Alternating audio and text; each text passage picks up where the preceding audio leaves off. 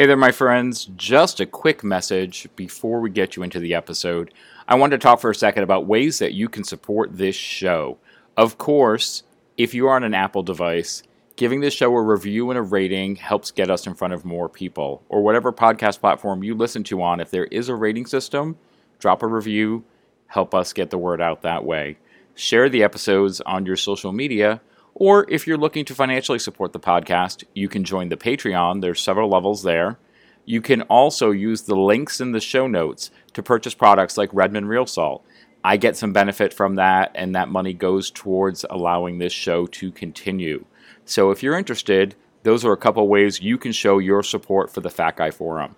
I thank you in advance, and I really appreciate you being here every week to hear these amazing stories. So let's get into the next one now.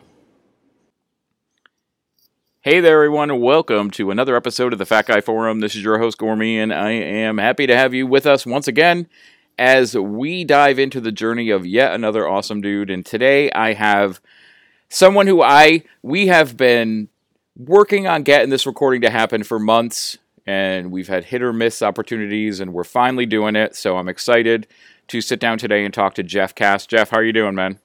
I feel good, man. No complaints. Just trying to participate in this crazy-ass world, you know what I mean? So you can do some days, man. All you can do, and I'm glad you're Indeed. willing to take some time. It is a Saturday morning for both of us, so I'm glad you're willing to take some of that time and talk to my audience. And let's just get right to it, man. Tell us, what qualifies you to be on the Fat Guy Forum?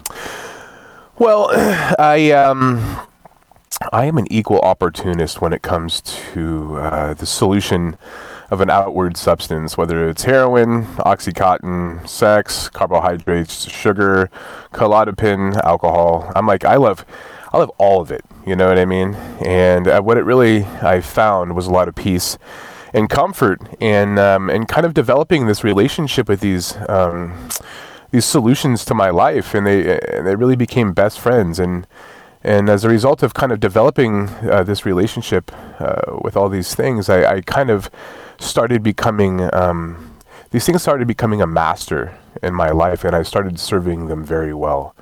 And as a result of serving all of these things for so many years, I lost sight of myself, and I couldn't differentiate the true from false in reality. And I was completely removed from being present to the moment, and kind of lost my way. And as a result, I kind of woke up 7 years ago, man, and I developed this new kind of way of living. And a big part of that's my nutrition and exercise, and kind of tapping into my mind, body, spirit. And that's kind of what I do now, man. And I try to help others. I try to freely give away what I have found through the people that I admire, man. And you're one of them. I'm a big fan of Sean Baker, Mark Bell. There's a few others, man. So I'm constantly trying to find people that are trying to sharpen me and to sharpen each other, man, to kind of walk through this, this addiction.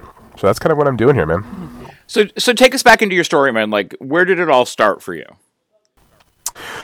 You know what? So I people ask me, like, you know, because as a result of losing 280 plus pounds and becoming, superficially like fit and like completely different than I once was, like, the answer that I have for these people of how I did it was like, I had a spiritual awakening. You know what I mean? Like, I'm not a religious person. I'm a spiritual person, and I woke up 7 years ago. So my earliest memories, there was this whole world going on that I was just never part of, right? I mean, I remember just kind of being on the playground at school and looking around at other kids, and they seemed to have this inner compass of like how to just do life. And that was just something I was seemingly born without, right? And I remember kind of always looking on the outside in, judging my insides with people's outsides, and losing every single time. Constantly changing the person that I was and I wanted to be, and failing miserably every time.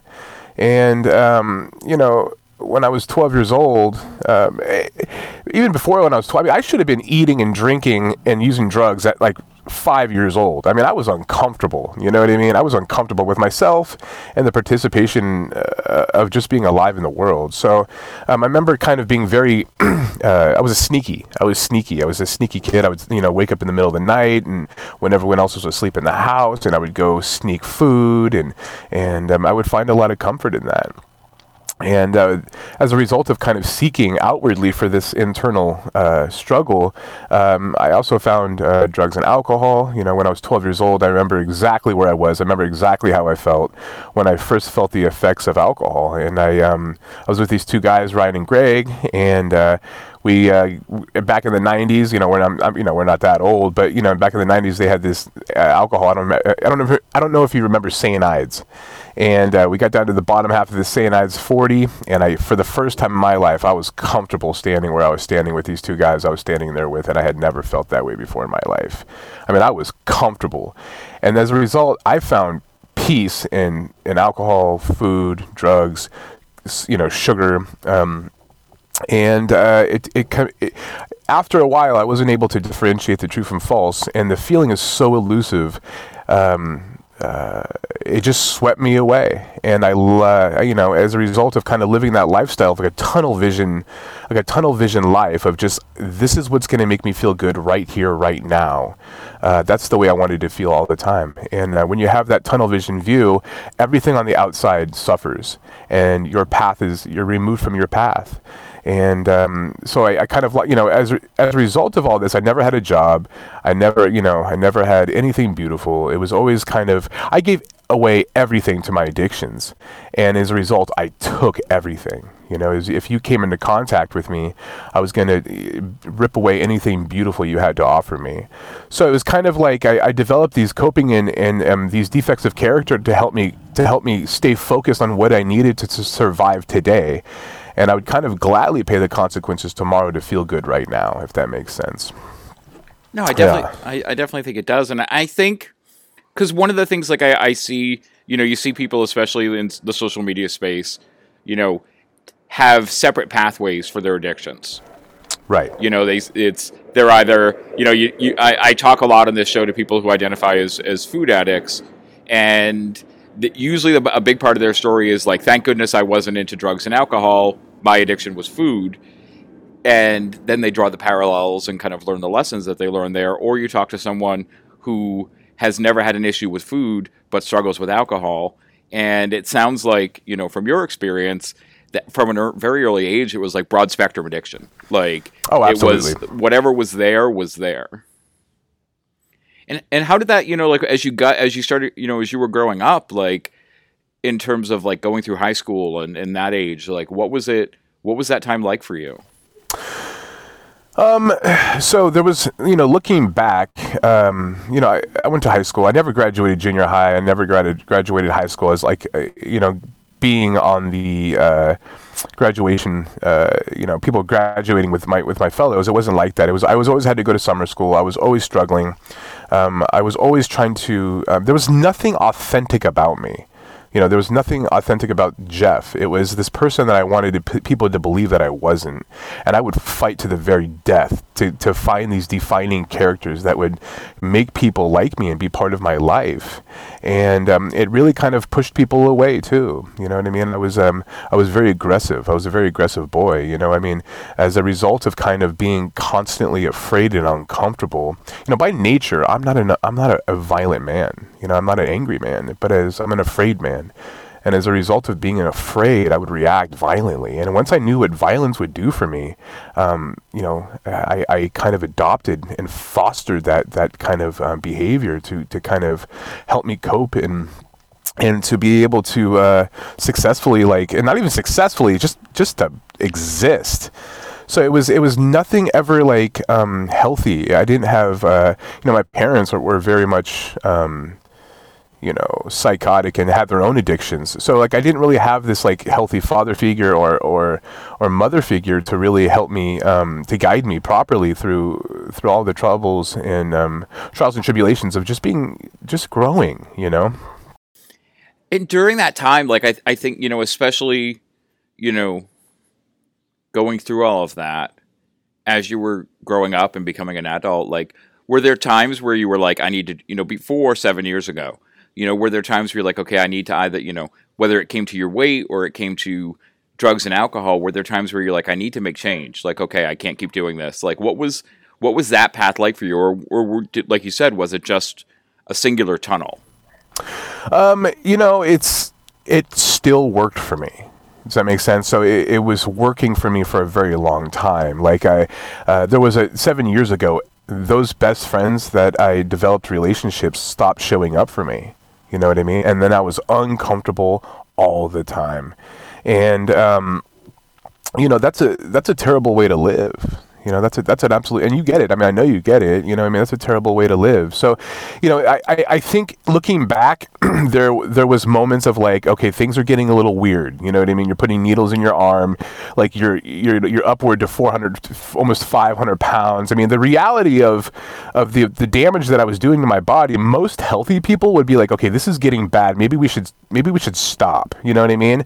But in my mind, it's like, let's keep going. I'm comfortable. Like, doesn't matter what the fuck is happening. Like, I need this now, so kind of what happened is that I believe there's a portal, right? We have these portals of life to where time stands still and you can either walk through that portal because it's open, but the portal is so small, if you don't walk through it, it closes again, and then you're back to your own belief and thought processes. You're kind of back to your defaults of character, right? So that's kind of what happens. Kind of what happened to me. I would have the acknowledgement things aren't good, but then I would be swept away once I got into the same patterns.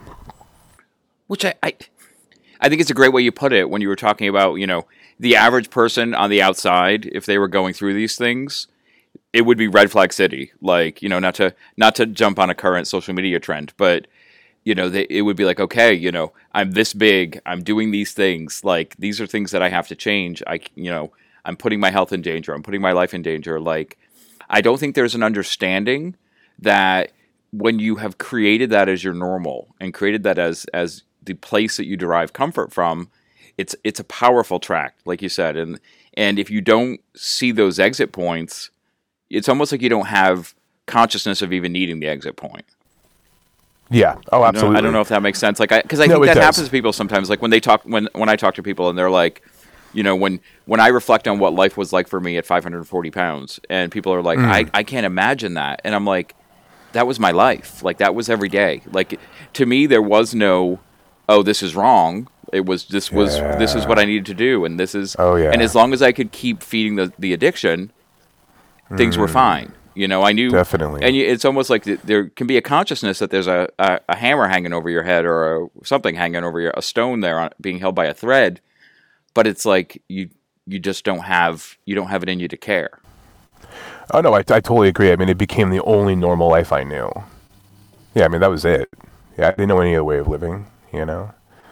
I don't know. I don't know if it's a malady or if it's I don't birth defect. I don't know why people do what they do. You know what I mean? Like I as a result, I'm also in recovery. I do AA. I'm a member of Alcoholics Anonymous, and I'm very active into that. And there's different things that I seek through fellowship and unity in different areas. And it's interesting because I'm always in these social situations like recreational drinking or recreational eating, and I'm like I do bouncing on the sides at clubs and restaurants and venues, and I'll be there kind of observing I like to call them the native earthlings and how they operate in a very a social setting when it comes to food and drink, and they're kind of just in front of each other and they're talking and they're laughing, and they might even walk away with a half a plate of food and like a half glass of alcohol, right? And they're gonna go home and that's just gonna be it. You know what I mean? And I'm like, how do they do that? Like, I understand it. I don't get it. I understand it. You know what I mean? Like, I see people do it. I don't have the experience. I don't know anything about like recreational food and drink. You know what I mean? If I'm not like barricading myself in a hotel room with like a pizza and a bunch of drugs and alcohol, like I don't want anything to do with it. You know what I mean? It's like all or nothing. And it's like, that's just my relationship with these types of things. Which that observation I think is something a lot of us can relate to. That idea that, because we see it, like you're on Instagram, you see, especially this time of year, You're going to see a lot of people, especially health and fitness, quote unquote, influencers who are like, just have one piece of this. Just have the one Reese's, buy the 2-pack of Reese's cups and just have one and save another one for later. And by keeping it in your house, you take the power away from it. And it's like, when you're on the other side of that perspective, it's like, I don't even understand how that would operate. Like, you have because we're not taught any of those things. Like, and I do think, like you were saying, like, not knowing where it comes from, like, I think it's so many different factors. Like, I think there's probably genetic propensity in there for people. I think there's developmental challenges. I think especially when these things start young, it affects, hormonal development is going to be another thing that comes into play. Like, even just how you react to the world physically, but emotional development and relationships and all of those things start to get twisted through that lens that you're existing through. And Absolutely. so when a person, like, it happens so many times when someone's like, well, I just don't understand that. Like, when they hear something I talk about, and I'm like, I'm glad you don't understand it. I'm happy when another person doesn't have that relationship with food or doesn't have that relationship with other substances. Like, it's good that you, like, don't be upset that you can't understand. Like, that's not a defect on your part. Like, it's a blessing that you don't have that same feeling. Like take that as take that up as one of your great things. I've got some good friends that work with people on these issues, and one woman specifically I think of, she talks a lot about whether you're an abstainer or a moderator, and how people that need to be abstainers always want to be moderators, and moderators don't even understand that they're moderators. They don't, because it's not a learned behavior, to be a natural moderator when it comes to those substances. Like you said, to be a social drinker, to be a social eater, like those sorts of things. It's not like they sat down in a classroom and were taught how to do it. It's, something that developed, and that relationship proceeded, quote unquote, normally. And so they're in that place. Whereas someone who doesn't have that relationship, who struggles with addiction, who struggles with control issues, all of those things, has to then either, and also a lot of it's coming to, like, accept where you're at and not always being chasing that place that you didn't spend 30 years growing up to become. Like, you sometimes have to deal with life, with what life has given you, and, and able to move forward positively. And now I feel like I'm starting to ramble on that, but just kind of coming off of what you were saying there, like, so like you said, like, let's jump to 7 years ago. Like, where was your life at before you had that realization 7 years ago? Well, let me ask you a question, Gormy. I mean, looking back, I mean, if I didn't find all of these things, and tell me your experience if I didn't find food, if I didn't find drugs, if I didn't find alcohol, if I didn't find any of these things when I was young, I would have blew my head off a long time ago. You know what I mean? Like, the comfort and, like, the peace that I found in these substances were, like, I mean, they saved my life. I mean, I wouldn't have made it. You know what I mean? And so there was a relationship, and I kind of look back and I'm kind of grateful I got to experience, and I made it out. You know what I mean? Fairly untouched. But the same thing that saved my life for so many years almost killed me. You know what I mean? I remember, at the end of it all, I was, almost 500 pounds. I was missing a lot of my teeth. I had, like, a abscess in my arms. I was shooting dope. It was just a mess. It was just a mess. And I remember going to the doctor for the first time in, like, 10 years. And I go into the doctor, and they're like, they did a bunch of blood work, and they looked at me, and, like, I was jaundiced, and I was just, I was a mess. And they said, if you continue doing what you're doing, you're going to be dead in a few years, if that. And I remember I left there, and I'm like, oh my God, like, this is serious. And then I got home, and I remember I ordered, like, a bunch of, like, pizza, and I went got a bunch of dessert, and I just sat at home, and I just couldn't stop. I couldn't even stop if I wanted to.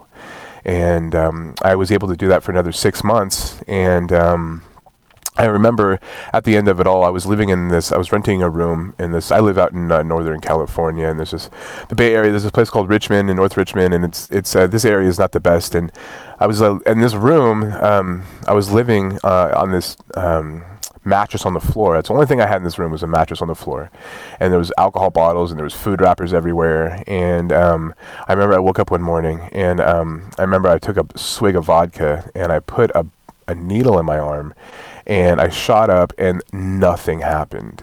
Like nothing happened. And I remember just started crying. I just started crying, and I'm like, I have no idea how to leave this house and participate in a world I was never part of. How do I leave here and find peace and have conversations with people and develop relationships with people and kind of get introduced to Jeff, and how do I carry myself in like a healthy, transparent and loving and tolerant way? I had no idea, man. I had no idea.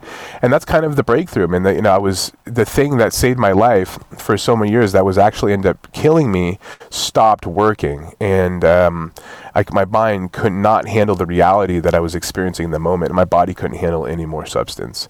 And it was the walkthrough, it was that portal. The portal opened, and I had a moment of, like as they say, a moment of clarity, man. I was beaten to reasonableness, and I walked through that, and I took a step to walk. I took a leap of faith, man. I took a leap of faith. So what happened when you took that leap? What happened after that point? So again, I'm in recovery. Like, I'm very open about being a member. And what happened is my brother, he, and food addiction is just a different manifestation than alcohol, right? I mean, it's the same thing, I believe. In the theory we have in AA, it's a manifestation of kind of like being, having that internal fundamental belief of something greater than yourself inside of you. And I can relate to that. There was just never a state of consciousness in my mind or my heart. I mean, I just never had that place of drive. So my brother, he's a member, and he ended up coming to my house, and he knocked on the door, and I didn't even recognize his physical appearance. I mean, he was 2 years sober ahead of me, and he was a bigger guy too, and he was a little bit of a psychotic. He would do crazy ass shit too. So he started talking to me, and I didn't even recognize his internal voice. Right? He was a completely changed person, right? And he wasn't, when he came to my house, he wasn't like the rest of the people, like, why can't you stop doing what you're doing? Why can't you get a job? Why can't you get a girlfriend? Why can't you do all these things that make you normal? And the fact is, I just didn't know how. Right? So, and the only thing he said to me, I'll never forget it. Like, I'm tearing up right now. I mean, going back to that place of just hopelessness. I remember he came in and he was just like, dude, I have this thing going on where you never have to live like this again. And I remember I was able to put together a few days of just being separated from the substances. And I went to my first meeting, and I remember being in that meeting and walking in, and I was shaking so violently. And I was so bloated, and I was so sick, and I was just crying. I couldn't stop crying. And I had this hood on over my head. And I was looking around at all these people that were really happy to be there, and I was like, "What the fuck do these people have to be happy for?" You know what I mean? Like, I'm suffering here. You know what I mean? And I was sat in this chair, and I don't know if you're familiar with 12-step stuff, but there's a secretary who kind of runs the meeting, and he was staring at me the whole time. He was staring at me, and I looked up at him, and I just didn't want to look at him, and he kept on staring at me. And he asked if the newcomer wanted to say anything, and I was just crying, and I said, I'm so afraid, and I'm so tired, and I'm so lost, and I just want help. And he walked up to me after the meeting, and he said, listen, man, he's like, if you're done drinking, if you're done living the life, if you're done beating yourself up with all these substances, you'll never have to live that way again. And it was true. And he ended up becoming my sponsor through AA. And he, if I live to be 100 years old, man, and I'm sober for every one of them, I'll never be able to pay back what that man did for me. He saved my life. And but what I get to do is, I'm bringing this up because, Gormy, I mean, you've probably woken people up. You've probably been that person to change people's lives. You know what I mean? And people are waiting to find people like you and I who are willing, readily available to give a loving hand to a hopeless person who just doesn't know a way out. And that's what I do, man. I freely give away what I find, man. And that's how I get to keep what I got. That's how I get to keep what I got, man. And, I'm very open and transparent and honest about my conditions. You know what I mean? Like, I have no problem talking about all the crazy weird shit that I still think. If I still eat terribly. I'm gonna talk about it. You know what I mean? And that really opens up relationships, and that's what I'm seeking, man. I'm seeking people like you. I'm seeking people that are just wanting to get honest, man, and kind of take all this armor and all these walls down to really kind of get to the causes and conditions of where we are and how we got to where we are. Yeah. And I think that you used a word there that's powerful, and that's honesty. Being honest, and that's one of the hardest things when you're in that place is being honest about what you're doing. And not being honest with being honest with other people becomes a big part of it. But it's about being honest with being honest with yourself. Being honest that it's not it, and it is almost like, and I'm sure I'm not sure, but I think this is something you could relate to. It's that idea that in a lot of ways, like, things come crashing down on you when you start to be honest, because you start to become aware. You spend so much time building up those blinders, that you keep on tight, and when you start to take the blinders off, it's like you start to realize the impact on everything, and at times, like, for people, that then starts to get overwhelming in and of itself, because you're sitting there and you're like, what have I done? Like, how did I get? And a lot of times how you got there, but it's still that place of how is this where things ended up for me? You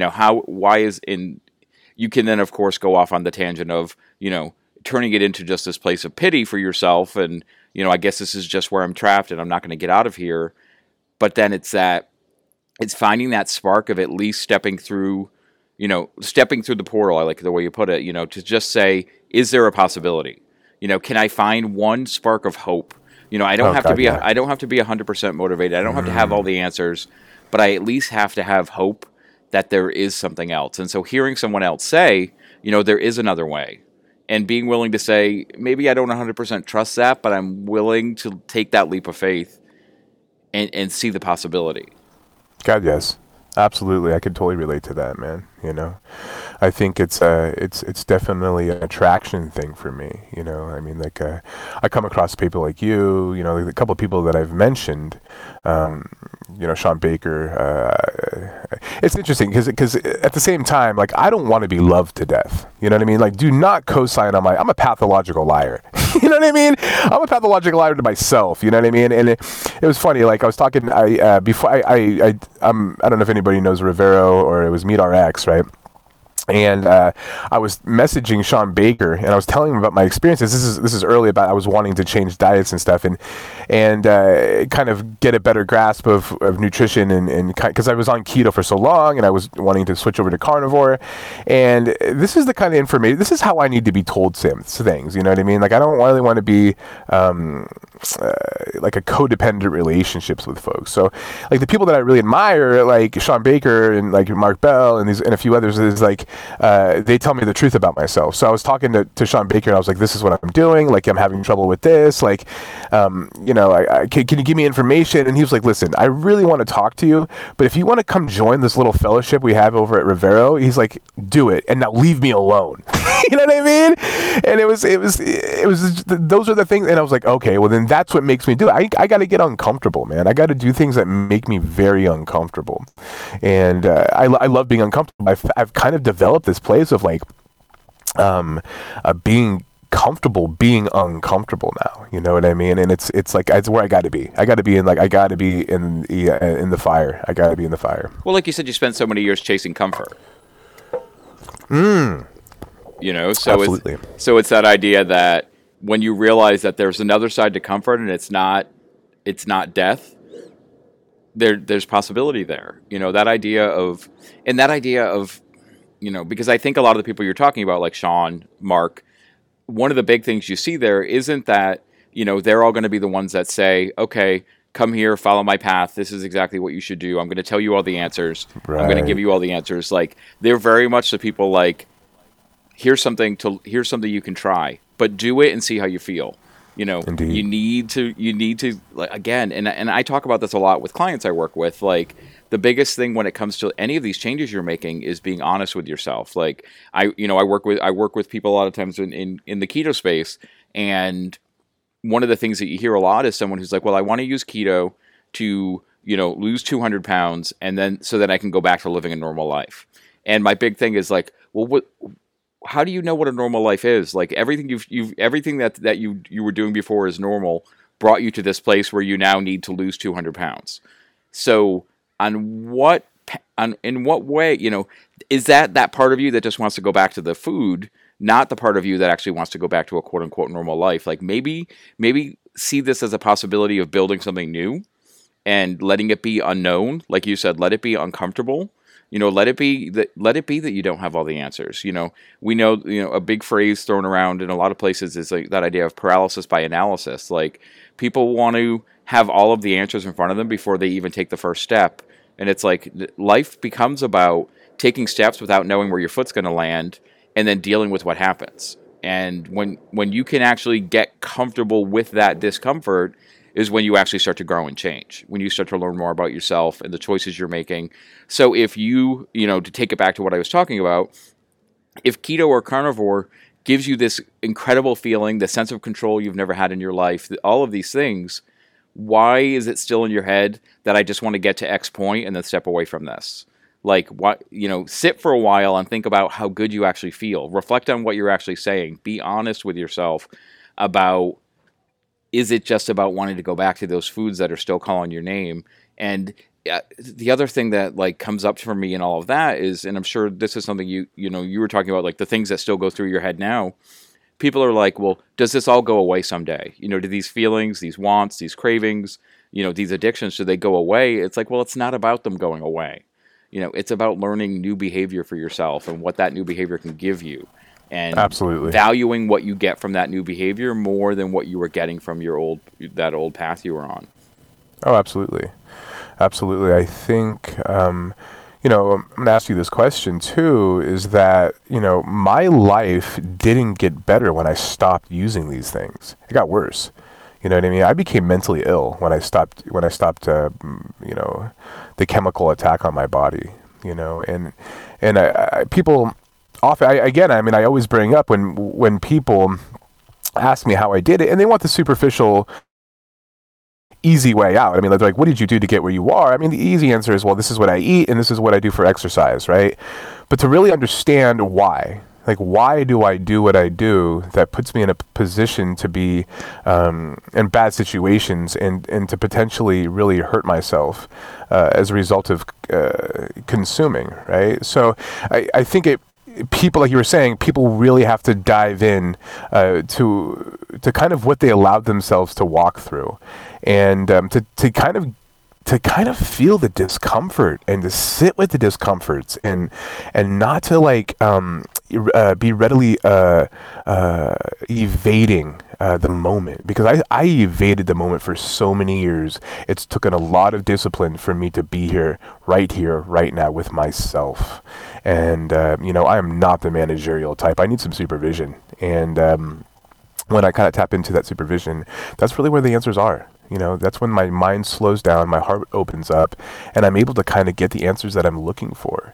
And that's taking work, that's taking discipline, that's taking things that I don't want to do, like we were talking about. So, it's so much, like you're saying, man. It's so much more beyond the food and drink, right? And the substance abuse. It's really kind of diving inward, man. And it's a scary place to go. It's a scary place to go. But when I kind of start doing inventory on all these things for the past 33 years that I lived this way, a lot was revealed about the way I showed up, and it's really not what happened to me, man. It's what happened because of me, and kind of seeing that, it was freeing, and it alleviated a lot of the delusion that I was under. So it's work, man. It's work. It's discipline. It's doing all the shit that I don't want to do.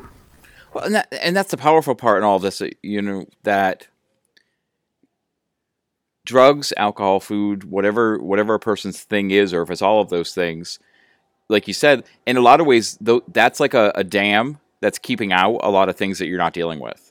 A lot of things that you're, avoiding, whether it's in life or inside of yourself, all of those things. So taking that dam away doesn't mean that flood on the other side just magically dries up and everything is sunshine and roses and puppies and rainbows and all of that. Like it then means that it unveils, taking away the substance unveils all of the real work that needs to be done. And while some people, you have that perspective that like the hardest thing is going to be changing what I eat, it's like, well, no.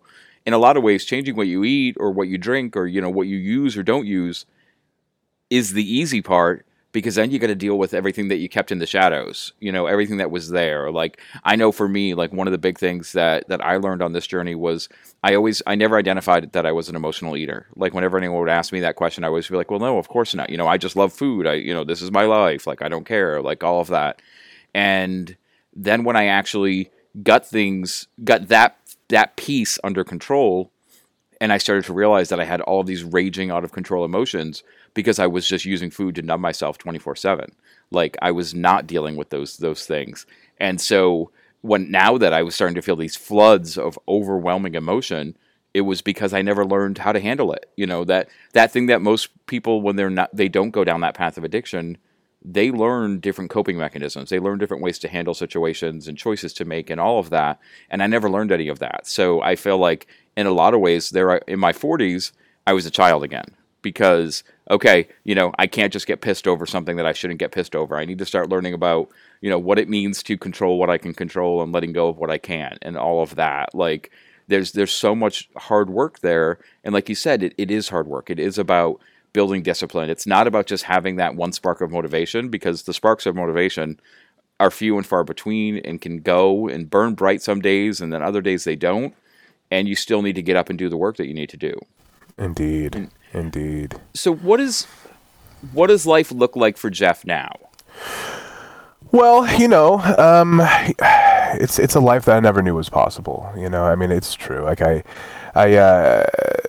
have a 4-year-old son, and I don't know what kind of background you come from, as far as your parents, but, it was rough. I had a really rough childhood. It was very traumatic, and, having a son, and being able to show up in a completely different way than I was brought up has been a miracle, and it's just been so healing to be able to raise a confident boy, and rip him away from his mom's bosom, and take him to do things that make him uncomfortable. You know what I mean? And kind of give away and kind of guide him with these tools and these disciplines that I've implemented in my life.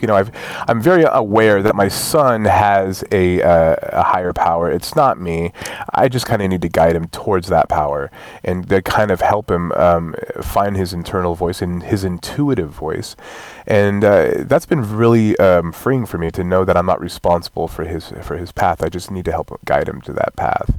I'm very active. I work out 5 to 6 days a week. I as a result of kind of surrendering to life on life's terms, I've became a personal trainer. I'm into social work for my career.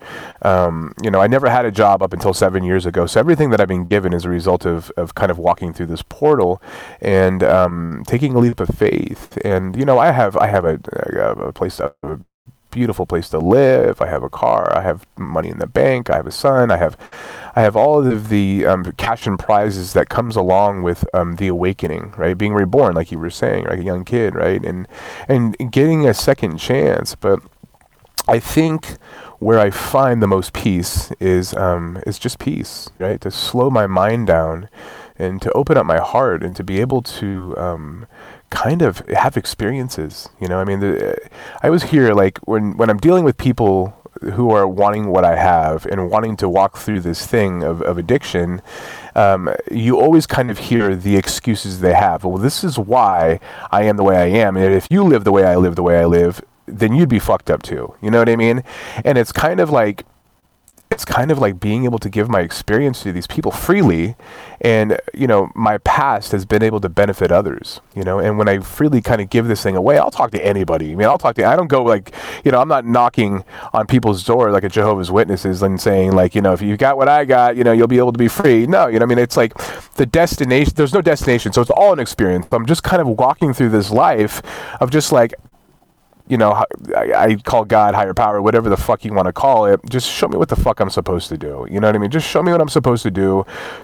Let me be where I'm supposed to be and go where I'm supposed to go. And just hopefully I can carry a message to somebody that can hear the voice and help them wake up, And as a result, man, I've been involved with some pretty amazing experiences of being involved with people who are very much asleep, and they kind of find, they find some, they hear something that I've been able to carry, and that's kind of my life, man. That's what I do now, and whether it's drugs, whether it's food, whether it's any sex, whatever, any of the above, man, I'm kind of on board to freely give away what I have found. And that's kind of what my life looks like now, man. That's kind of what my life looks like. So let's actually dive into that a little bit, because I think there's probably people listening that are in that place of hopelessness. What are the things that when you're able to interact with someone who is basically comes to you and says, I this is how I feel. I feel like I'm out of control. I feel like there's no hope. What is it that you say to them? Like, how do you start that? How do you start that kind of conversation? Right. So I think that is a very sensitive place to be. I mean, that's a very kind of a delicate thing. I don't want to overwhelm anybody. I don't want to be. It's not about. I use a lot of I's. I don't talk about you, right? I give my experience. I mean, because I don't give my opinion. I don't give suggestions. I just give my experience. I mean, that is all I have to offer. You know what I mean? And if I start telling people what I think or my opinion, it kind of throws people off, And especially a person. I mean, my experience was that the most beautiful thing that I experienced was a man who had some sort of idea about what I was going through, and he didn't give me his opinion, he didn't give me a suggestion, he gave me his experience, and he kind of just gave me this loving hand, man, and he kind of walked me through it. And if you can get on that level of for me, man, to find a person who's available in a hopeless place is just it is so beautiful, man, so I kind of, it's intuitive, man. I don't go in with any kind of, programming or what I do. It's kind of like psychotherapy for me, man. I ask a question, and when I ask the question, it just opens up the conversation for honesty. You know what I mean? And after a while, I'm going to call you out. You know what I mean? I don't want to hear about, for so long about what happened to you and why you are the way you are. But what are you ready to do to walk through this thing? You know what I mean? I knew what I was willing to do to get comfortable, man. I've been kicked out of every ER, every Health and Human Services office, anything that was that society was trying to help me with, I was kicked out. You know what I mean? And I would have went to any lengths to get to that place of comfort with any substance, But what am I willing to do to find peace with my relationship with food and myself? You know what I mean? And so that's kind of what it looks like for me. And I'm always available I have this experience, man. I have this experience to give away. So it's I'm kind of armed in this area of of how to kind of navigate my way through this experience with kind of tapping into this intuitive lifestyle. And people are gonna, because we've thrown the carnivore word around a little bit, and it's in your Instagram handle. So I know some people listening are going to be like, why was carnivore important to him? What role did nutrition from your, take it bigger picture, upper level, to you, what role has nutrition played in this journey you've been on? So 7 years ago, I was just kind of, I was homeless, and I was walking everywhere to these meetings, and I walked 4 to 5 miles a day every day, and everything hurt on my body. Everything hurt. And as a kind of a result of kind of stopping drinking and stopping kind of having all these things available, I just started dropping weight. And so I ended up joining this gym, the YMCA here in Northern California, and I walked into this gym, and I think I was already a year into the thing, and I dropped 80 pounds or something, 60 or 70, 80 pounds or something like that. So, and I was not eating as many carbs. When you kind of stop drinking the way I was drinking, you're gonna drop weight. You know what I mean? So I walk into this gym, and there's this massive bodybuilder there, and he kind of became my mentor.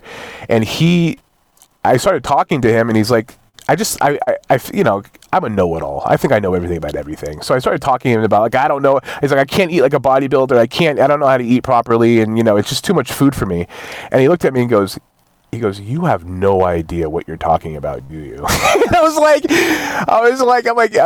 okay, you know what I mean? And his name's John Anderson, and John Anderson is kind of the one who showed me and kind of directed me into this place of micronutrition, right? So keto is very good, man. Keto is really good. People really thrive on keto. People have a great relationship with keto. They can develop a healthy lifestyle with keto. But what I've kind of developed was kind of getting away from all of these kind of keto-y meals of high fat and kind of just a lot of creams and I'm completely neutral to what people should be doing in their lives. I mean, I'm do what you like, you know what I mean? So as a result of kind of like finding these people that were doing this thing and their bodies were changing and they had some sort of information, I became attracted to this information. So it kind of looks like, a couple of years on keto, and it kind of translated into more of a carnivore based lifestyle. So my meals are exactly the same every single day.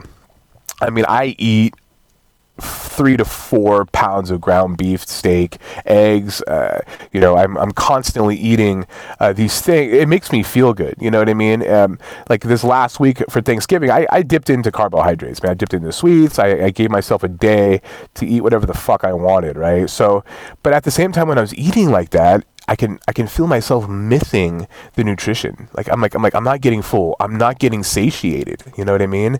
And that's kind of where I kind of like my meals. I've developed this relationship with micronutrition to really understand what my body needs to thrive. And as an active, I'm able to work out the way I work out, not because anything other than the way I eat. You know what I mean? I'm very active. You know what I mean? I've been able to deadlift, 600 pounds. I've been able to squat 600 pounds. I've been able to be involved in CrossFit, run, multiple miles in a row. And this is a result of kind of putting things in my body to where my body thrives. The body is not used to, the standard American diet's killing people. I think we all know that. Like the standard American diet's killing people. So when you start implementing this nutrition in your body starts to thrive, right? Your hormones start to get aligned, your vitality. Like my sex drive, man, it's through the roof. I'm 40 years old. My girlfriend's 27. You know what I mean? Like I feel amazing, So, and at the same time, man, I need to be in contact with people like you, Gormy. I got to talk about these things because I can easily be swept away. I can easily be swept away back right into the old patterns. And if I'm not talking about it, man, I lose sight of what I'm doing for today. So, at my house, man, like I have about 30 pounds of meat in my freezer at all times, and there's nothing in my house that I can't cook, that I have to cook. You know what I mean? Like I have to cook my food. I can't have snacks. I can't have like treats. I can't have keto treats. I can't have much of anything. And it's taken a lot of discipline. It's taken a lot of discipline to be able to kind of stay on these meals that I constantly eat. And at the same time, man, I have a freedom around food that I never knew was possible. Freedom. That's kind of the key word for me, man. Well, because I think sometimes, especially when a person is in the throes of addiction, that feels like freedom. Yeah. Well, I can make every choice I want to make. And it's the same thing when people then start to talk about changing their nutrition is when the word restriction starts to come into play. What you do is so restrictive. What you do, and it's like, but then it's almost like the parallel that I see sometimes is, I don't know what your experience has been, if you've ever gone into a casino. And a commercial for casinos is always like, come and have fun, and it's this like flashing lights and money everywhere, and like this like glamorous lifestyle. But when you're actually like, I remember I've only been to Las Vegas once and went with some friends for a show. And when you stay in a hotel, they literally make you walk through a casino. If you're going to the pool, you have to walk through a casino. If you're going to the gym, you have to walk through a casino.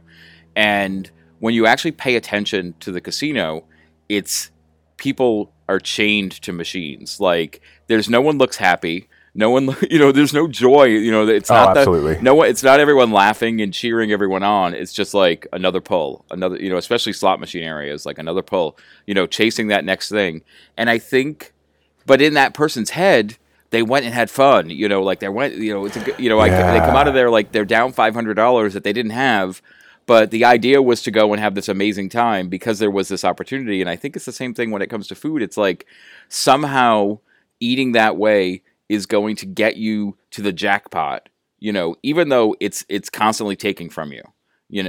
But it feels like freedom, and it feels like fun, and it feels like all these things. And it's like realizing sometimes that when you do start to pay more attention to nutrition, when you do start to, like you said, pay attention to the micronutrient value of food and what it actually does to your body, that quote unquote restriction that people can't imagine themselves doing leads to that place of freedom, leads to the access to the world. Because like, when you were at your heaviest and living that life, like there were so many things that you can't do, but you're not thinking about it. And then all of a sudden, when you make those changes and realize, wow, there's this whole world out here that I almost didn't even know existed because I had built up this space that I was living in. And now I can access these other opportunities, and I can do these things and be there for people in different ways. And all of these things because I changed the way that I ate. And because of that one area that I saw for so long as restriction, I freed up dozens of other ones. And that's that perspective shift of seeing it as freedom and not seeing it as punishment. I don't fuel my body properly because I'm punishing myself. It's not retribution for things that I did. It's because I want to be able to do the things that I do every day and do them well and participate in life and have access to life and all of those things that come along with it. Agreed. No, agreed. I don't know if you remember, there was a moment about 4 or 5 years ago where I was driving, and I was crossing the San Rafael-Richmond Bridge here in the Bay Area, and I was looking at the city that the last city that I kind of lived my last, my old life in, and I was looking at the city. I was driving the bridge, and tears just started filling my eyes, and I realized when I was crossing that bridge that I was a free man, that I was no longer a hostage to myself, and that I made it, and that I'm okay, like I am safe and I'm protected here, and Gormy, everything on the outside of my vision, the world that I saw 7 years ago is exactly the same world that I live in now, right? But something has changed inside of me to be able to show up in a completely different way. And, that's the awakening, man. That's the awakening. And as a byproduct of the awakening, I've developed all these healthy tools and disciplines to be able to help navigate my way through this life, to not be a slave and a hostage any longer. And, I'm a free man. It's incredible, man. And so, Jeff, what's coming next for you? Like, what are the things you look forward to now? So I'm working on a second certification through nutrition and physical fitness, personal training. I'm doing the online classes through ACE. I help raising my kid. Working through my career. I just got into a relationship 10 months ago with this girl I met in San Francisco. She was sitting on a bench, and she's been this amazing, I didn't mean to meet a younger woman. It's just been kind of brought into my life. So, I'm learning to be a little bit more of a human being on all levels of my life, a little bit more of a mature, I'm a man child. I'm going to be fucking honest here. You know what I mean? I woke up 7 years ago. I probably have the emotional maturity of a 20-year-old man. I'm giving myself a few years, probably more like 18.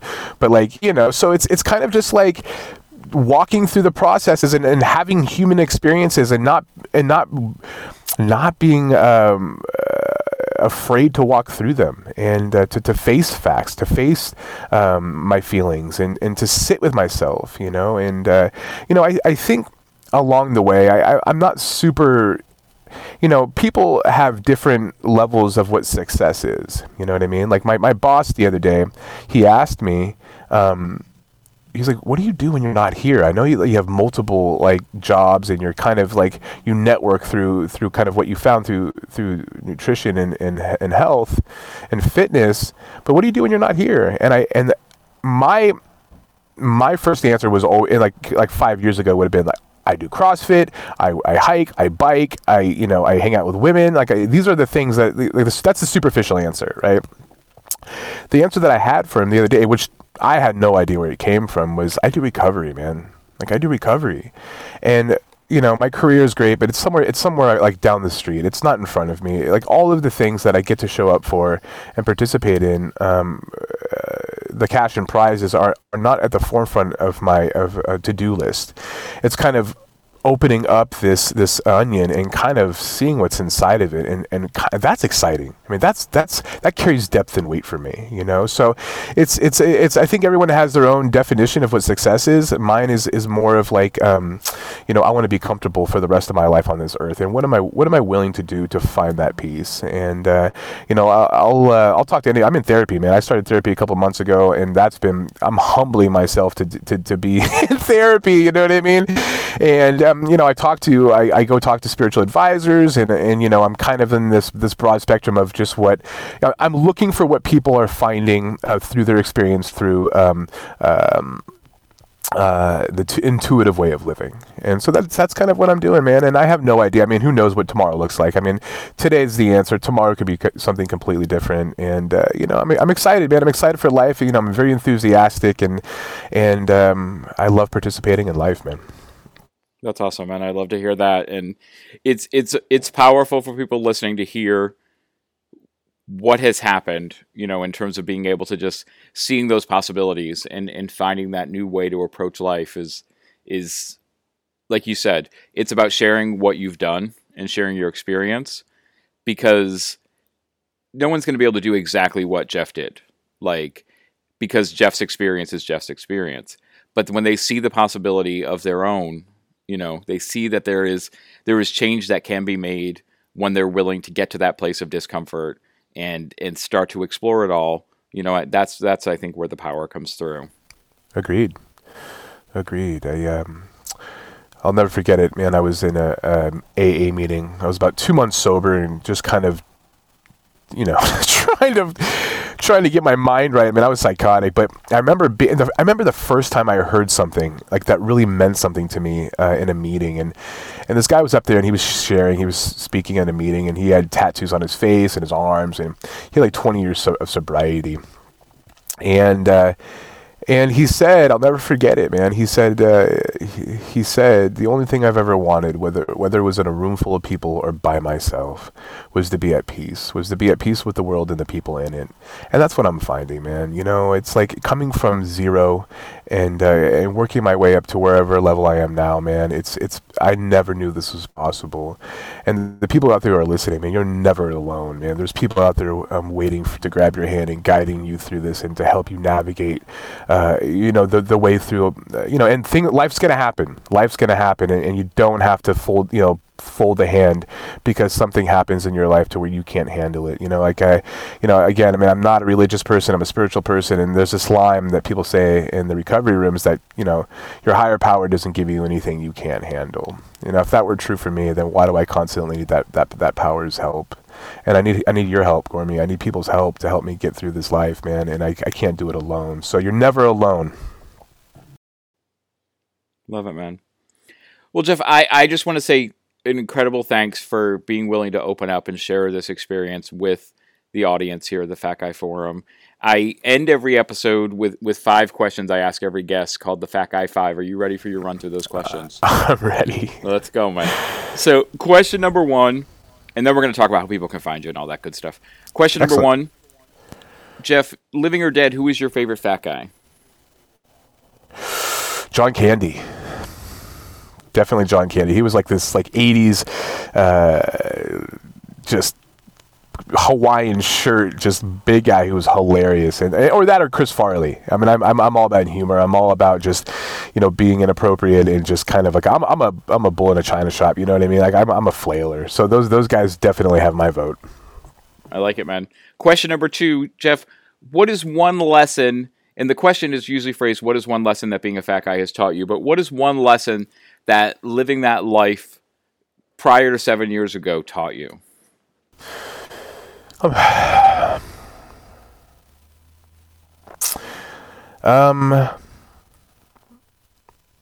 That pain is the great motivator in my life. That pain, I'm grateful for pain. And when pain crops up, I can't sit in it, and I need to work through it. and I don't need to cover it up with anything other than that I've developed a relationship with feelings and how I'm feeling in the moment, man. And that it's the pain is will never last, and that I can get through it. That I'm going to be okay. Love it, man. Question number 3: if someone out there today listening wants to do one concrete thing today to start making change in their life, what is your advice to them? I always, this is a big question that I like to ask people, is what is giving you permission to reach, to act out in a, like a gluttonous way, right? Like what is giving you permission to act, to reach out for something, to reach out, and for something to take care of your internal voice, right? I always ask people that, and I always get really good answers. And sometimes I just ask that question, and I want people to leave with it, and then come back to me, and then tell me what they come up with. You know, I want to. The question is what is giving you permission? I like it, Jeff. Question number 4: what is one thing about yourself that you love? Well, that's evolving, right? Because 5 years ago, I was God's gift to women and in the world, right? I'm a CrossFitter now, right? I've lost all this weight, you know what I mean? And there was the arrogance, there was egocentrism, and there was a whole level of I was glad to be alive. But if there's anything I love about myself today, it's my willingness to be humbled and level with people. And meet people halfway, man, and I will talk to anybody. It's interesting. Like, my girlfriend's always like, Jeff, you will talk to anybody, and I will. It doesn't matter what you're going through. I mean, my soul needs to be fed, and I'm grateful that I have the strength to show up. And it kind of feels like it kind of feels like I pulled up a chair to the adult table on Thanksgiving, and I have something to bring to the table, man. Love it, man. And question number 5, last official question for you today, Jeff. What is one goal you have for the next year that is not health, fitness, or weight loss related? I want to travel. I'm doing a lot of traveling this coming year, man. I'm going to Hawaii for a couple of weeks in January. I'm getting ready. I'm going to go to South America in March, and it's.